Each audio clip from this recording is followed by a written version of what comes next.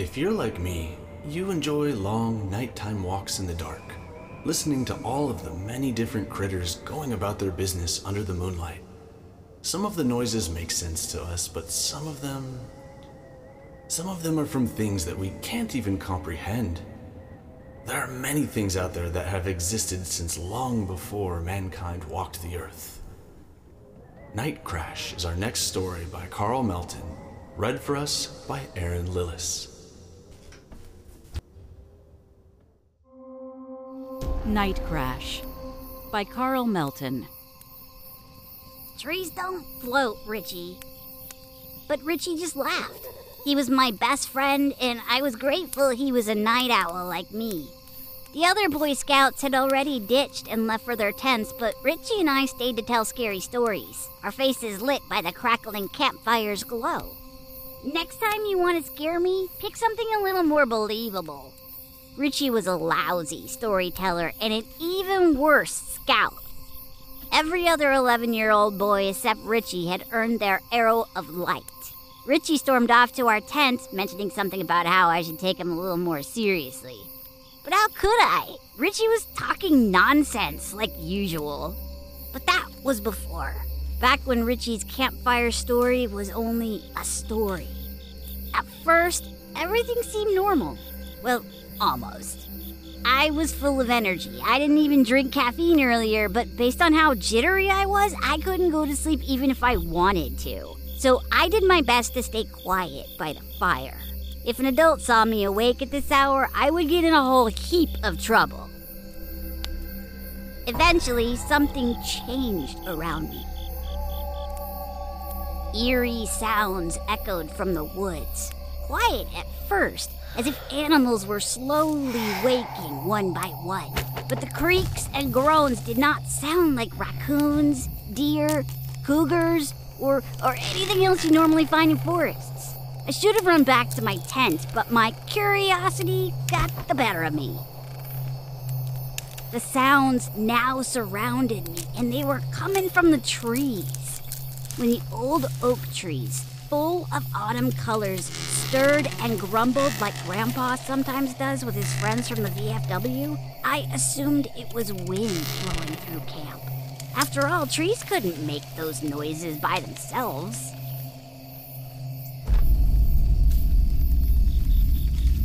And later, when the first crash shook the hard ground, I convinced myself it was an old tree dying. The fall of a legendary blue oak full of rot and dead wood for the past decade. Or maybe it was a ponderosa pine. Most pines were higher in the mountains, but down here in the foothills, there were a few that dwarfed even the tallest oak. And while I nearly fell off my chair during the crash, what caused my heart to beat like a drum was not the shaking ground, but that no one else woke up to investigate. I was alone, just me and the trees. To make matters worse, I was running out of light. Thin smoke rose from the dying fire pit. I snuck into my tent, careful not to wake Richie, and grabbed my flashlight. When I returned, the fire was nothing but embers and a bunch of sticks burned white. With no fire keeping me warm, I tiptoed past my snoring scoutmaster's tent and continued to the tree line on the far side of camp. The groans and creaks were even louder over here. Suddenly, a burst of cold air swept past me. Even with my sweatshirt, I was freezing. My back tensed as goosebumps crawl over my skin. Something was wrong. I didn't notice it before, but my flashlight confirmed it. The trees were far too tall. Their trunks stretched on and on like the corrupted Mirkwood forest Bilbo and Thorin got lost in The Hobbit. My flashlight was too weak to see how far the trees went. In the blink of an eye, something shifted above me, but all I could see was a blur, followed by a thunderous crash and what seemed like earthquake tremors. I dropped the flashlight and screamed. There was a second crash to my right, and another deeper in the woods. I breathed in a mouthful of air, trying to calm my nerves. I opened my eyes, expecting everyone to be out of their tents, yelling and screaming, but it was dead silence, which seemed impossible. Either my entire Boy Scout troop were heavy sleepers, or this was all a dream. I was about to wake Richie when I noticed how big the moon was. It was a half moon, but the night sky was now twice as bright. Maybe a cloud had moved? No, it was dark before, but not because of clouds. The more I tried to remember, the more I was sure that before the crash, there was a colossal tree blocking the exact spot the moon's light shined now. I shuddered, not from the cold, but from pure terror. Did the tree shrink? I found the flashlight, and in one terrible moment, I proved my suspicions. The trees were not tall, at least no taller than usual. No, they looked tall because they floated 5 feet off the ground, like some glitch in a video game made by lazy developers. And those not levitating had snapped back to Earth, pulled back to their roots by some invisible magnet. The same tree that blocked the moon was now back on the ground with no cracks or any visible damage. There was no way a tree could separate off the ground and reattach itself. It didn't make any sense. The more I thought about it, the more scared I got. I ran back to camp, past my tent, and came to a screeching halt near the fire pit.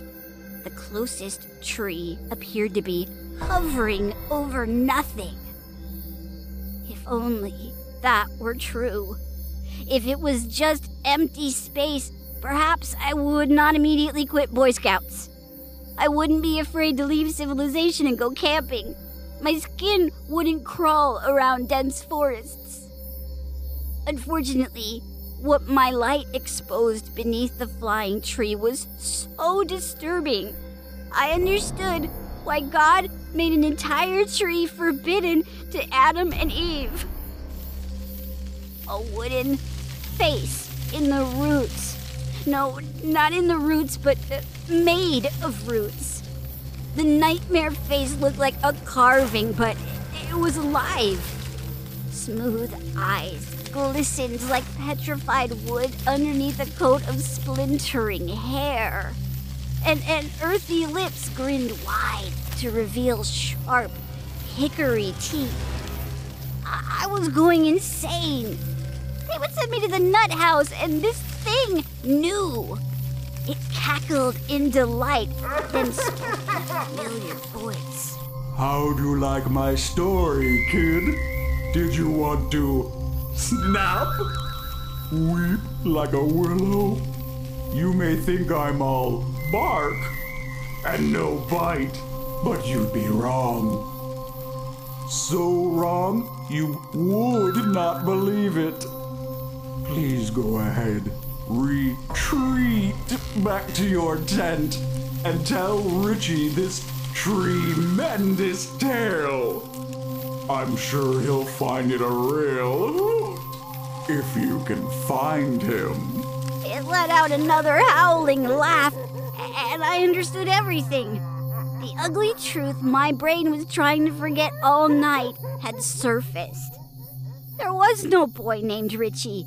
I had a whole tent to myself, and I was the last one to leave the campfire because I was too busy listening to this thing and his story. There never was a Richie. I made him up because it seemed less crazy than reality. My reality. They come alive at night, lifting from their roots to breathe and eat. And when they get enough air, enough food, what then? What's the matter, kid? Don't you want to hear another story while I'm up? It grinned as another tree, one of thousands out there, crashed down in the night.